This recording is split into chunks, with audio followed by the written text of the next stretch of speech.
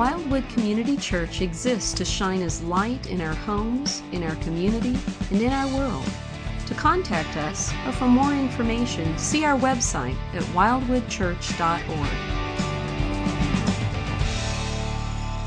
Our senior pastor, Bruce Hess, is with his wife, Janet, speaking at a Family Life Marriage Conference this weekend, and sometimes that takes them to faraway, exotic locales. This time, that's not the case unless you consider North Oklahoma City an exotic locale. But that's where they are right now. They're serving Christ there. You may know some people at the conference. And so as we prepare to look into God's Word together today, we're also going to be lifting them up in prayer. So would you join me in prayer? Father, we just want to thank you for today. We want to thank you for your word and for the opportunity to gather in this place. And Father, I thank you that your word is powerful and active in this place and in North Oklahoma City with Bruce and Janet at the marriage conference. And we pray that you would bless their ministry. We pray that there would be marriages that would find some healing and some help for growth this weekend. And we pray that there will be others that might even come to know you for the very first time this weekend. And we pray that you would work through Bruce and Janet to that end. And Father, we pray for our time here today that you would guide us and that we would be dependent upon your Spirit to show us what you want us to see from your word today. Father, I pray that you would be our teacher, and I pray that you would protect me from saying anything that you wouldn't want said. But if I do say something, Father, you wouldn't want said, I pray that it would quickly be forgotten. But Father, anything that we say that are your words and your truth today, I pray that we would long remember it and believe it and embrace it by faith, that we might be shaped more into the image of your Son. We thank you. We pray these things in Jesus' name. Amen. Well, I got to go to the OU football game yesterday. I don't know if some of you were there, but it was a great experience on a number of levels. One, we won. That was great. But also, this was the first game that I ever went to where I took my son. My son's 2.5 years old. So Kimberly, myself, and Joshua, our 2.5-year-old, went to the game together. If you've never taken a 2.5-year-old to a football game, it's an experience, right? We walked into the game, and it was a little overwhelming to him at first when he walked in. He actually started crying. He was so overwhelmed, which I thought was ironic because it was just the opposite of the experience I'd had the previous week with OU fans who had showed up to watch the Miami game and were happy at the beginning and crying at the end. He walked in crying, I guess hungover from last week on the issue, but it was great. I mean, it was really fun, and as we got there, kind of my favorite moment of the day with him was we sat in the corner of the end zone right above where the horses run out with the schooner. And so we're getting ready to score, and we said, hey, Joshua, when we score, there's horses are going to pull this wagon around the end zone. So, we score, and here comes the schooner, and my son stands up in his chair and is waving vigorously, going, hello, horses, hello, horses. So anyway, it's, he's my son. I got a little bit of time. I thought I'd tell you about him. But anyway, I tell you that story because I was just, as I was at the game yesterday and knowing what we were going to talk about today, I was thinking about the nature of being at an event like that, in a stadium like that. When you're at the game, regardless of where you sit in the stadium, we were sitting in that corner above the horses. You might have been someplace else in the stadium, or you might have been at home watching on television, but wherever you were, what was happening on the field was exactly the same. Players were playing no matter where you sat. Coaches were coaching no matter where you sat. Cheerleaders were cheering no matter where you sat. On the scoreboard, exciting things were flashing and highlights and all kinds of entertainment no matter where you sat. Regardless of where you were in the stadium, the same events were transpiring. But depending on where you were, impacted what you saw occurring, right? Depending on where you were is what you saw. Where we were sitting, we had a great view of the horses that were going out and running around, but we didn't have such a good view of what was happening in the opposite end zone corner. If you were sitting on the south end zone, you had a great view of the playing field, but you had no idea what was going on the screen behind you. You probably heard it, but you couldn't see it. It was behind you. Your vantage point or your perspective greatly impacted what you saw was happening. Same game, different perspectives. And I say that today because we're going to look at a very familiar passage of Scripture this morning together. We're going to look at Luke chapter 15, 3 parables that Jesus tells. The parable of the lost sheep, the parable of the lost coin, and the parable of the lost son. And when you look at those three very familiar parables. What we're going to do is we're going to look at kind of the overall meaning of that passage, but then we're also going to spend a little bit of time to move to some different seats in the stadium to see what it is that God might have us see by looking at the story through a little different lens. For instance, there was a varied audience that heard this parable when Jesus first told it. In Luke 15, we get that audience for us. If you got a Bible, open to Luke 15. And in chapter 15, verse 1 of Luke, we get the setting, or the audience is described for us. Chapter 15, verse 1 says, "Now all the tax collectors and the sinners were coming near to him, listening to him." That's the idea that there was one group, there was one seat, one portion of the audience as Jesus spoke that were called sinners and tax collectors. These were the dregs of the spiritual universe. These were the people that nobody wanted to affiliate with. They were the ones that had the rough life, the rough living. They were part of the audience that gathered around Christ to hear this story. But they weren't the only part of the audience. It says also in verse 2, both the Pharisees and the scribes began to grumble, saying, "This man receives sinners and eats with them." In other words, there was another vantage point, another audience, another segment of people that was hearing Jesus tell the same parable that were called, Pharisees and scribes. Very different from the sinners and the tax collectors. These were the spiritual elite. These were those who were at the top of the game spiritually in Israel at the time. They were the leaders of the synagogues.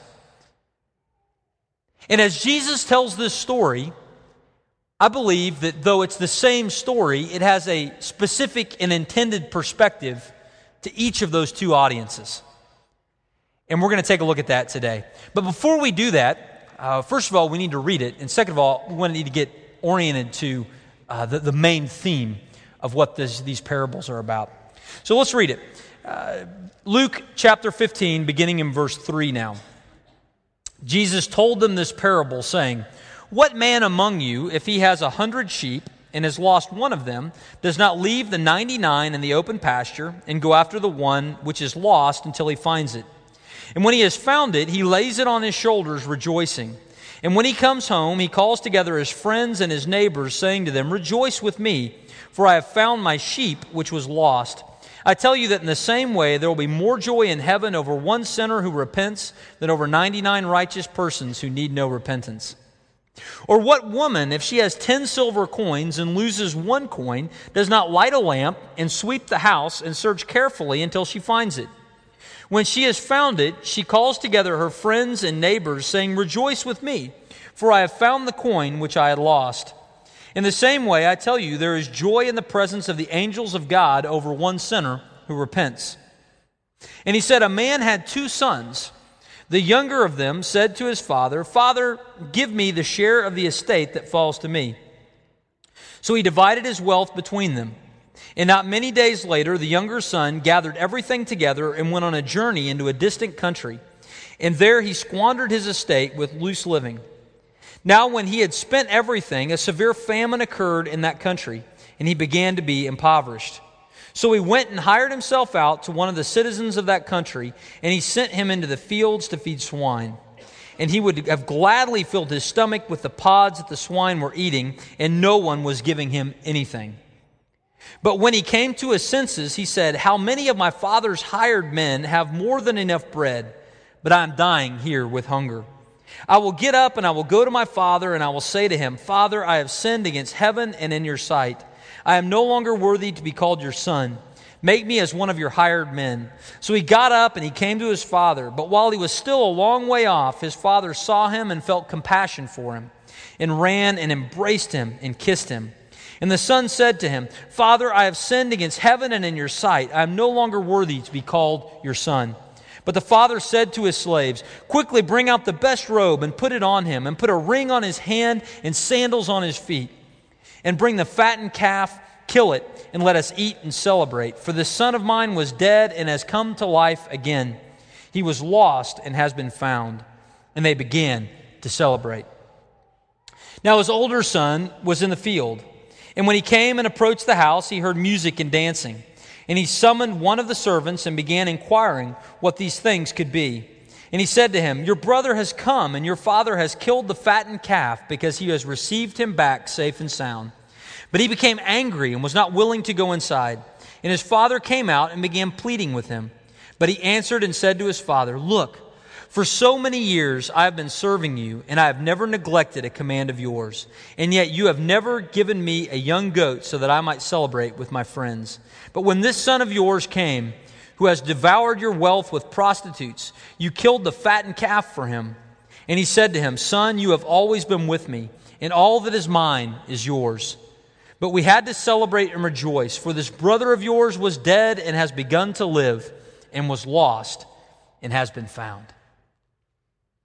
And so we have here 3 parables really designed to answer one question. That was, what was Jesus doing hanging out with them? And in response to that, Jesus gives this story that highlights one central character in all 3 parables, really representing the Father and his desire and his seeking out of people. Look at each of the parables. The first one he tells is about a shepherd. This is a shepherd that has 100 sheep. And this shepherd is with that flock, and he looks at them, and he's counting 1, 2, 3, 4, 5, 7, 99. Wait a minute. I have 100. Let me count again. 99. Wait, one of my sheep is missing. And so the shepherd doesn't just go, "Well, you know what? I've already got 99. It's no big deal to lose one." No, the shepherd says, "I've got 100 sheep and one is missing." So as the shepherd left those other 99 sheep, probably in the care of another shepherd, and he went out seeking the sheep that was lost. And when he finds that sheep that is lost, he picks it up and he carries it back into fellowship with the rest of the sheep. And when he gets back to the flock, everyone who is a true friend of the shepherd celebrate with him. Why is that? Why are they celebrating? They're celebrating for the same reason why the shepherd went looking in the first place. Because that one sheep may not be valuable to you, and it may not be valuable to somebody else, but that one sheep is very valuable to the shepherd. The shepherd is counting because all 100 sheep are important to him. And when one is missing, he goes and finds it. And when he brings it back, all of his true friends celebrate with him because they realize that something so valuable to the shepherd has been brought back home. And they celebrate. That's the first of the story. Second story, the story of the lost coin.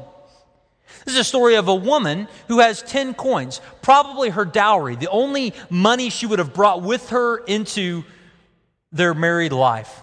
The only money that she could say was truly hers. She had 10 of them. These 10 coins probably each represented a day's wage. She had 1 day's wage in that coin. And suddenly one of those coins is missing. Now, some might say, big deal, she still has 9 others. But those who would say, big deal, she still has 9 others, don't understand the woman. Because she had all 10 coins. These were very important coins to her.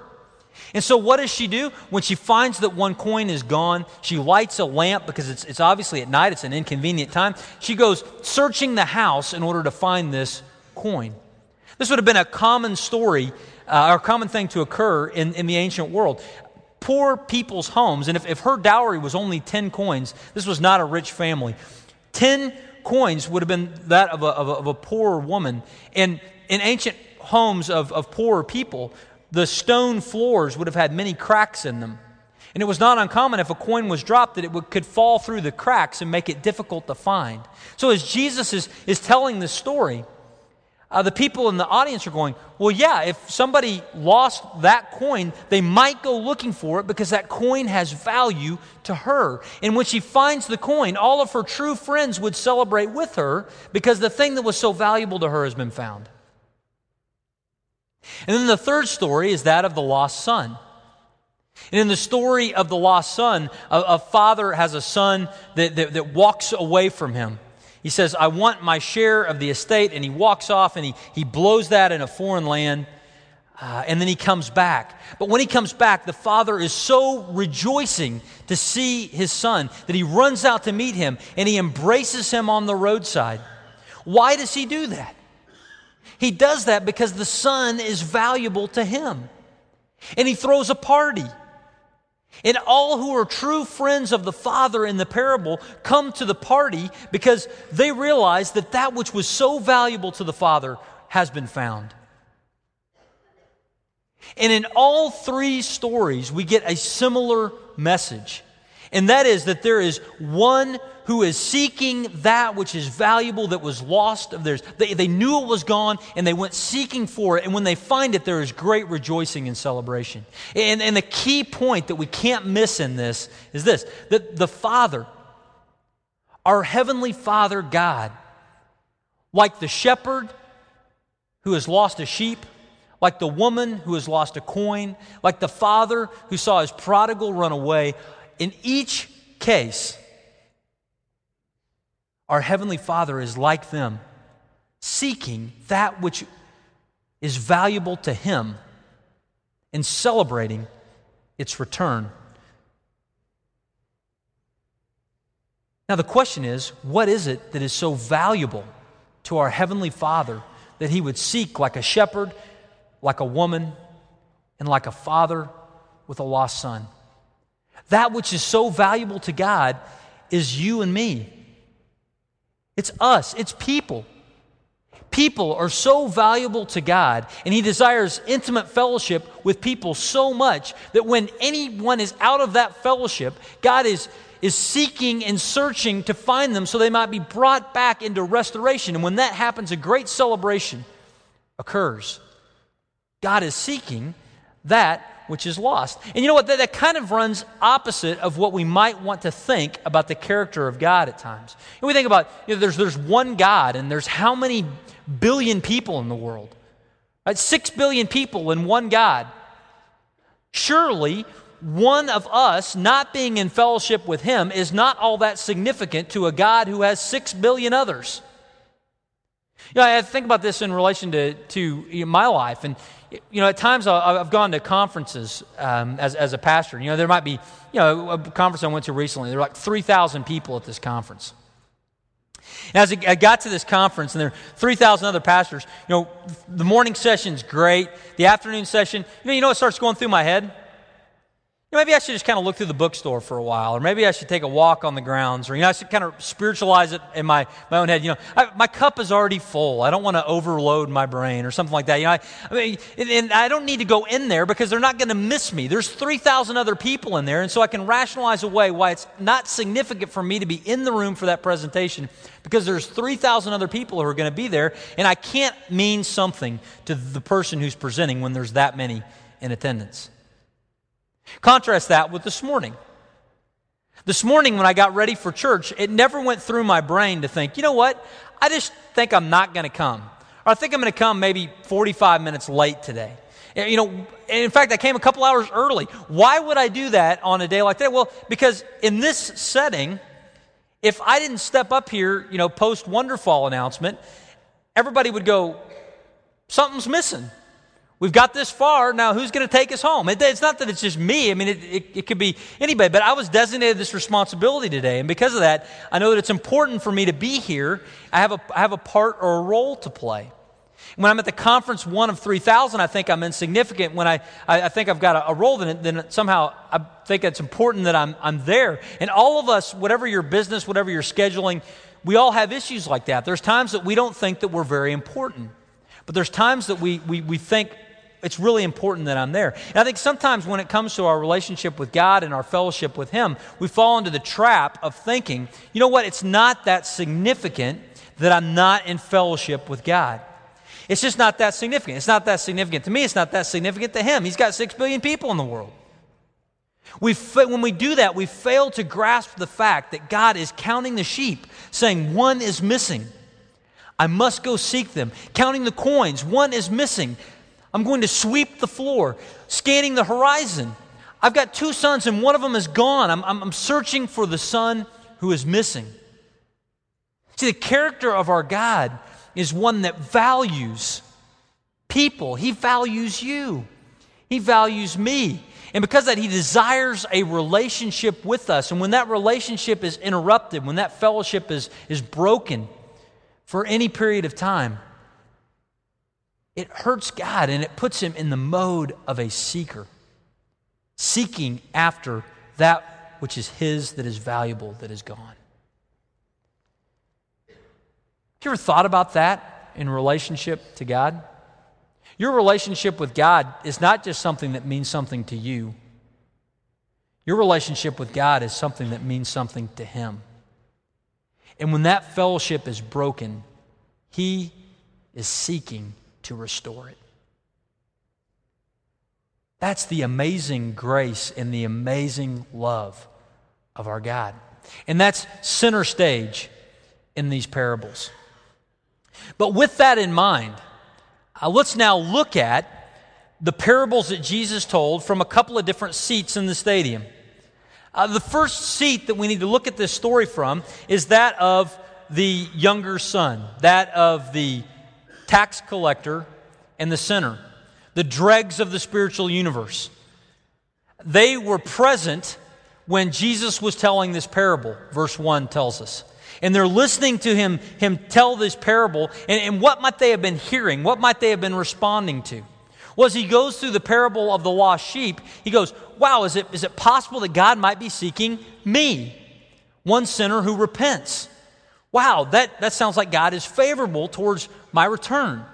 The parable of the lost coin, there's a celebration when that coin is found. Could it possibly be that God is looking for me? But then you get into the parable of the prodigal, the parable of the lost son. And that's when the person who's sitting in this chair, the tax collector and the sinner, that's when they are most interested. Because the story begins to unfold, and it describes a son who came to his father and said, hey, Dad, I'm not so much interested in you as I'm interested in your stuff. Would you please give me my share of the inheritance right now so that I could do with it whatever I want to do with it? In essence, he was telling his father, I wish you were already dead because I'd rather have stuff than you. So could you just go ahead and act like you're dead and give me my share of the inheritance so I could have it right now?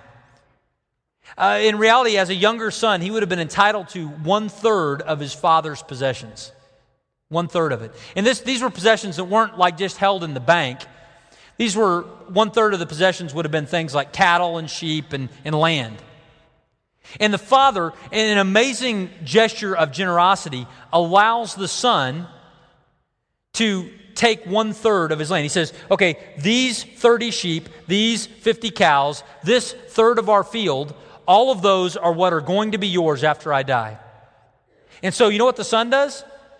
The son liquidates it. It says he brought those possessions to himself. He went into town and said, hey, I've got 1/3 of my father's field that I'm selling to the highest bidder.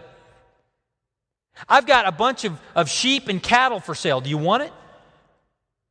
And suddenly that which was his father's, when his father had it under control, this younger son has taken and liquidated it and sold it so that now 1/3 of his father's land is inhabited by other farmers. 1/3 of his father's livestock are now being tended by other shepherds or turned into meat that others are eating. It's just gone like that. And in its place comes a pile of wealth that son takes with him, and he thinks it's an inexhaustible amount of money. And he takes it with him and he goes off into a foreign country and he blows it on all kinds of wild living. And as that story is being told, the son, the people who are sitting right here, the tax collectors and the sinners, as they hear that being told, they say, that sounds like me. That's what I've done. I've said, I don't want you, Heavenly Father. I just want the stuff that this world has to offer. Let me liquidate as much stuff as I can to get as much out of this life as I possibly can. I'm really not all that interested in you. And they're leaning in going, wow, what a story. Where's this going? How's this going to connect with me? And then the story says that the person who was in this place, the younger son, finally comes to his senses. He realizes that he's hit the bottom of the barrel. For a Jew to work tending pigs, it doesn't get any worse than that. And he realizes he's at the bottom, and he says, I'm going to go back to my father. Maybe my father would receive me, not as a son, that'd be beyond his wildest dreams, but as a servant. I mean, think of what he's doing. A third of his father's land is already gone. The public embarrassment that has happened was other farmers moved onto his father's land, and his son ran off to the foreign country. He thinks there's no way because of what I've done that he would accept me back as a son, but maybe he would accept me back as a servant. So he practices this speech, and he comes back, and all of the tax collectors and the sinners are listening intently to the story. What's going to happen when he gets back? Is it possible that he could be a servant? Because that's the best that we could hope for, that God might accept us back on some kind of second-tier status in the kingdom of God. And yet, when he gets back to the location, and he says, this younger son came back to the father, before the younger son ever even got his story out of his mouth, the father embraces him. The father runs to him, and the father said, take a robe, take a ring, take some shoes. Now, we hear those things, and we think, well, that's nice. He just got him some new digs. But the reality is that it was far deeper than that. He says, take the best robe. The best robe in the house would have been the father's robe. The father put his clothing on the back of his younger son. He says, give him a ring. That ring would have been like giving him the family credit card. You've already blown through 30% of the money, but here's the rest, and no strings attached. You're one of us again. And then the kicker is he says, get him some sandals. Get that boy some shoes. And we think, what is the significance of that? You know what? Slaves went barefoot, but sons wore shoes. When the younger son comes back, that presentation by the father is telling him, I'm accepting you back not as a slave, but as a full-fledged son. And when they hear that, all of the tax collectors and sinners go, how can this possibly be? That as I have offended God, as I've walked away from Him, I've run as fast as I could in the opposite direction of Him, that God would actually receive me back as a son. And they fall to their knees just as the younger son in the story, and they praise God that they have the opportunity to restore fellowship with Him. Now, I tell you that today, and we walk through that aspect of the story because I believe in this room right now, there's some younger sons who are here. Maybe the younger son syndrome is something that you have gone through in your history. Maybe at one point in time in your life, you found yourself running vigorously away from God, and you came to your senses and you came back to find that God was offering full restoration as a son, full of all of the spiritual blessings. And if that's the case, as you hear this story, like the younger son, you're celebrating as well because you're remembering that moment in time when God accepted you into His family and God made you His child. It's also possible, though, that not just in your history, but in your time today, right now, that there are some younger sons who are here. Maybe you're here, somebody drugged you here today, and you're in active rebellion away from God. You came here today because of a friendship, a girl you wanted to date, a guy you wanted to date that invited you, whatever it might be. But you're here today for whatever reason, but you're right now in your heart are in a dead sprint away from the things of God. Maybe that's as someone who has never come into a relationship with God, never begun walking with Him, or it may be from someone who you had a season of life where you were walking with Him, but you find yourself right now very far from Him. Like the younger son in the parable, you said, God, I don't want everything that you've got for me. I don't want you. I just want the stuff of this world, and I'm going to run quickly in that direction. If that's the case for you today, then from this vantage point, from this perspective, see and hear what's being offered. Come to your senses. You don't have to live life as a fugitive on the run. You know, Richard Kimball lived the life of a fugitive, right? In the fugitive movies. He was on the run away from the law. That's no way to live. He couldn't establish relationships. He couldn't get a job. He was just on the run. That's all he could do. And you know, when you're running away from God, you're missing out on so much of life that God wants to offer. And when you come to your senses and you come back, God does not welcome you back as a slave saying, great, I'm glad you're here, now prove yourself to me. When you come back, He says, get that boy some shoes. Let him enjoy the spiritual blessings that I'm offering him in Christ. If you are the younger son today, come to your senses and come back. It's one of the vantage points of the parable. A second vantage point, though, comes from over here. And it comes from the older son. It comes from the Pharisees and the scribes, the religious elite. You know, and as they begin to hear Jesus describe the story that he's telling, at first they kind of agree with him.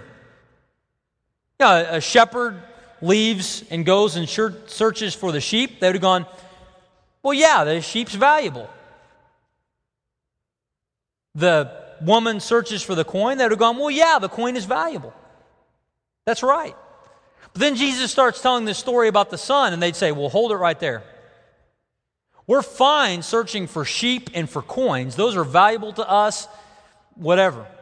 But when you start talking about sons that have embarrassed their father that way, you're in a whole nother ballgame. As a matter of fact, as Jesus told this story, he was telling a story that was not new to the scribes and the Pharisees. The Jewish rabbis at their day actually told a story very similar to the story of the prodigal son. Everything in the story was the same, in that there was a son that rebelled against the father, wanted all of his father's inheritance. He took that, he went away to the foreign land, and he blew it. And the son came back to the father to ask to be a servant. But in the rabbi's version of the story, when the son comes back, the father says, no way, you have embarrassed me too much, now go away. And that's what the scribes and that's what the Pharisees are wanting to hear. They're wanting to say, okay, here comes the part where Jesus is going to side with the rabbis and say that this son should be sent away. But instead, it's way opposite of that. He receives him back not as a servant, but as a son, and that makes them angry. Think about it this way. You know, in my wallet, let's say that this $30 represents all of the inheritance I would have to offer my son. Not far off, but let's say that. And let's say that the younger son liquidates it. They get 1/3. The older son gets 2/3. Younger son gets the $10. The older son gets the $20. This represents all of what the father had. Younger son takes his $10 and he gives it away to all the people in the village, and he buys it and he squanders it on prostitutes and everything else. What happens to this money? Gone. When the younger son comes home and the father reinstitutes him and offers him things, what's left? Only the 20. Only that which the older son thought was his. And it makes him angry. Okay, you blew your third. Don't come back and take my 2/3. That's what the older son was thinking. That's what the scribes and the Pharisees are doing, this math in their head. That's not fair. You know what they're forgetting, though? Whose stuff was it? It's the father's stuff.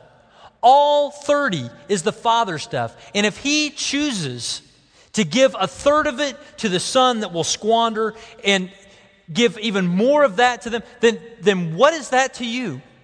It's the father's stuff, and he loves both sons. The thing that this son was missing, the older son, they were missing the father. They had the opportunity to have fellowship with him, and they were missing it. Notice how the story ends. Notice how the story ends. The way the story ends is that the older son is out of fellowship with the father. The father, the younger son, and all of those who were true friends of the father are celebrating the return of the younger son. But the older son is where? He's outside in the garden. He says, I'm not going in there to celebrate. That guy's spending my money. It's not fair. But where is the father? The father leaves the party and continues to search for that which is valuable to him. And the father comes alongside the older son and he says, come inside. Come inside. Why do we say that? We go through this because as we gather here today, I think that there are some older sons in our midst. And we hate that. I mean, it's kind of an interesting twist that in modern evangelical culture, we would far rather be called a sinner and a tax collector than a Pharisee and a scribe, right? It's the exact opposite of the original audience. The original audience would have died to be here. They wouldn't want to be there.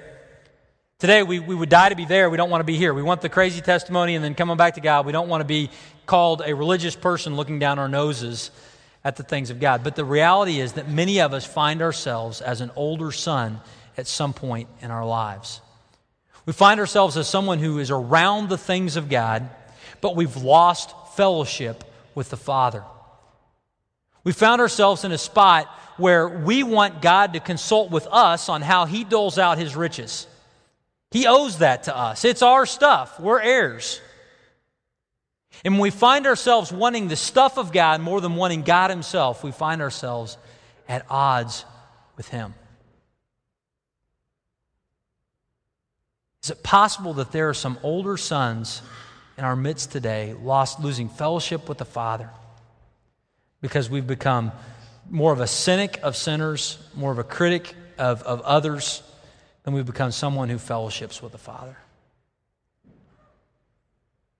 I think it's possible because I've sat in that chair.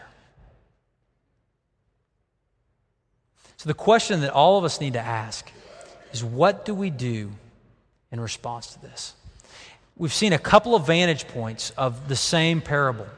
What does God want us to do in response to this story? And I think that sometimes there's passages of Scripture that are very didactic and they lend themselves well to doing kinds of responses, right? What are the 3 things I'm going to do in response to this? Other times there are passages of Scripture that I believe are designed just to flame our hearts up with love for the Father.